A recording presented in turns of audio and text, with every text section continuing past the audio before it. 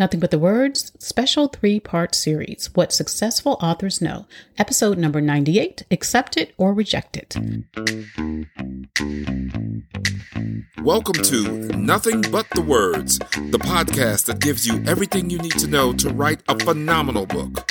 Now here's your host, your author coach, Candace L. Davis. Hey there, and welcome to Nothing But the Words. I'm your author coach, Candace L. Davis. I hope your week and your writing are continuing to go really, really well. This week, in celebration of the launch of my new group coaching program for nonfiction authors, I'm dropping this special 3-episode series, What Successful Authors Know. I created Authors Ignited to give people not only all the information they need to write a phenomenal nonfiction book, but all the support they need, including coaching and feedback and accountability from me and from their peers in the group. And some of the things that we provide are what we are covering in this 3-part series. If you join Authors Ignited by Saturday, April 9th, 2022, you'll also get free access to my upcoming one-day virtual writers retreat. Check it out at authorsignited.com. In the first episode of this series, I shared the value of frameworks and how successful authors use them to make writing a book a lot less stressful, a lot more fun, and a lot easier to actually finish. So let's dive into this second episode of the series. When I started off in my writing career, I wrote literary fiction, and I still do write literary fiction, by the way, but I no longer write it exclusively. In the beginning, that was my sole focus. And at that time, self-publishing, as we know it today, really didn't exist. What we had at that time were vanity presses. And the bottom line for most people was that if you published with a vanity press, it was looked at as a stain on your career, and in many cases could actually impede your ability to get a traditional publishing deal. Now, this was not that long ago, y'all, but it was just at the advent of social media's popularity. Amazon was not doing self-publishing yet. They did not have that arm of their business. I mean, people were at that time getting on MySpace and Black Planet, if that gives you some idea of the time frame. It was a while ago. During that period, literary agents like to tell us aspiring authors who wanted to go out there and write literary fiction novels and novels of other kinds, that one of the best ways to land an agent and eventually get a publishing deal was to get published in literary journals. And this was an incredibly competitive process. Lots of people who wanted to get published, not so many literary journals, and not so many pages in those journals for us to take up.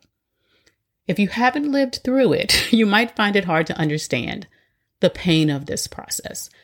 People who can understand it, actors, singers, dancers, musicians who have had to audition for spots over and over and over again and have recognized that rejection comes way more often than acceptance. Basically, as an aspiring author, you had to send your short story or your essay to a literary journal and then wait often many, many months to hear anything back. A few journals took more than a year to respond to my submissions. And many of those same journals forbade simultaneous submissions, which meant they did not want you to submit the same story or essay anywhere else until they deigned to respond to you. So you might wait 6 or 9 or 12 months to see if they would accept or reject your submission. Then you might get a rejection and have to start the whole process over again with the next journal. Y'all, to add insult to injury, those rejections often came on tiny slips of paper. Sometimes when they were really generous, this was snail mail. Everything was still done by snail mail, even though we had email. This was when they would send it in an envelope. Sometimes it would be a half page. That's really nice. They sent, not I mean a half page of typing, I mean a half a page of paper. And it might have a couple of lines of no thank you on it. Sometimes, though, it would be just a little slip of paper, like they had cut a sheet of paper into 20 parts and typed on each part, no, we don't want this, and then sent it to you. So it was kind of insulting to get this legal size envelope out of your mailbox, open it up, and just see this tiny slip of paper that says no and go away. The best rejections were those which actually gave you some encouragement and a personal note about something they liked about your story. Now, I will admit, I broke their rule about simultaneous submissions, and I broke it liberally. I often submitted stories to multiple journals at once, sometimes as many as 10 or 15 or 20. I even paid a service to do submissions for me so I could do more at a time. As soon as I received an acceptance from one journal, I withdrew my submission from all the other places, but I just was not willing to put my writing career on hold because they said I had to. So the submission process, as you can imagine, turned out to be quite challenging for my friends and for me as we were going through it together. And we did go through it together. But it taught me an incredibly valuable lesson about the work I put out. It taught me something successful authors know. And that is, if you want to succeed in this book publishing game, you have to raise the standard on what you produce.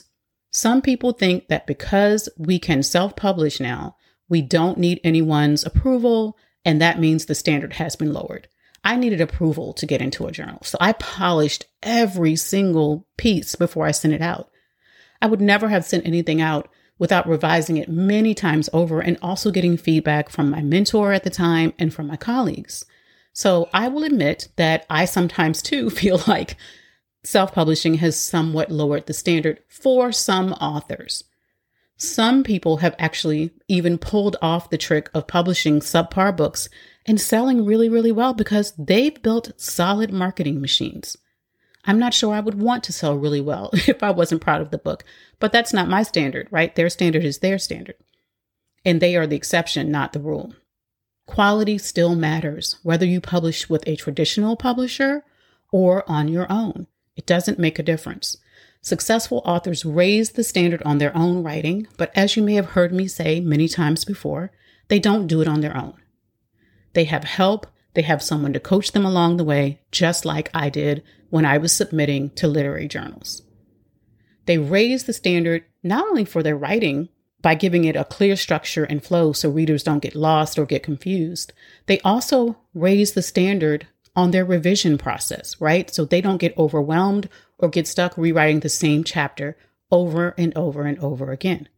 They raise the standard by telling compelling stories and sharing really clear insights so readers don't have to struggle to figure out what they're trying to say.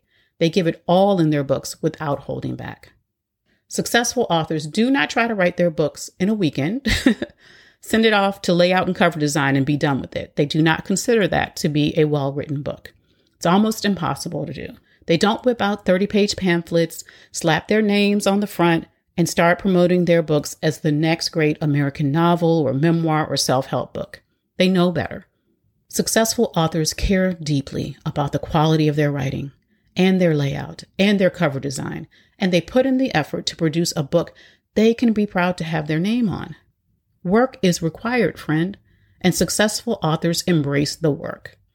These are the kinds of clients I work with, people who can resist the urge to meet some arbitrary timeline if it means sacrificing the quality of their book. People who are also willing to keep writing so they can meet their deadlines, but in a way that represents them as they want to be seen. Even if you self-publish, your book should be able to stand next to a traditionally published book on any bookshelf or on Amazon.com and still shine. Be willing to raise the standard for your book. And be willing to do what it takes to meet that standard. It does require effort. This is the type of work I help my clients do. And if it's the type of work you want to send off into the world, please check out Authors Ignited at authorsignited.com. It might be a great fit for you. If you join by Saturday, April 9th, you'll also get access to my upcoming one-day virtual writers retreat as a bonus. However you go about it, be focused on making sure you create a book that you can send out into the world to represent you, because your book will live longer than you will. Your book will go into places you will never go. For many people, it will be your only representation that they ever interact with. For other people, it will be the first way they meet you, and it will mold their opinion of you before you ever share a word with them. That's all for this episode. Check your podcast player for the third and final episode in this series, Who's in Your Corner? Thanks for listening to Nothing But the Words. I'm your author coach, Candace L. Davis, and I'll see you next time.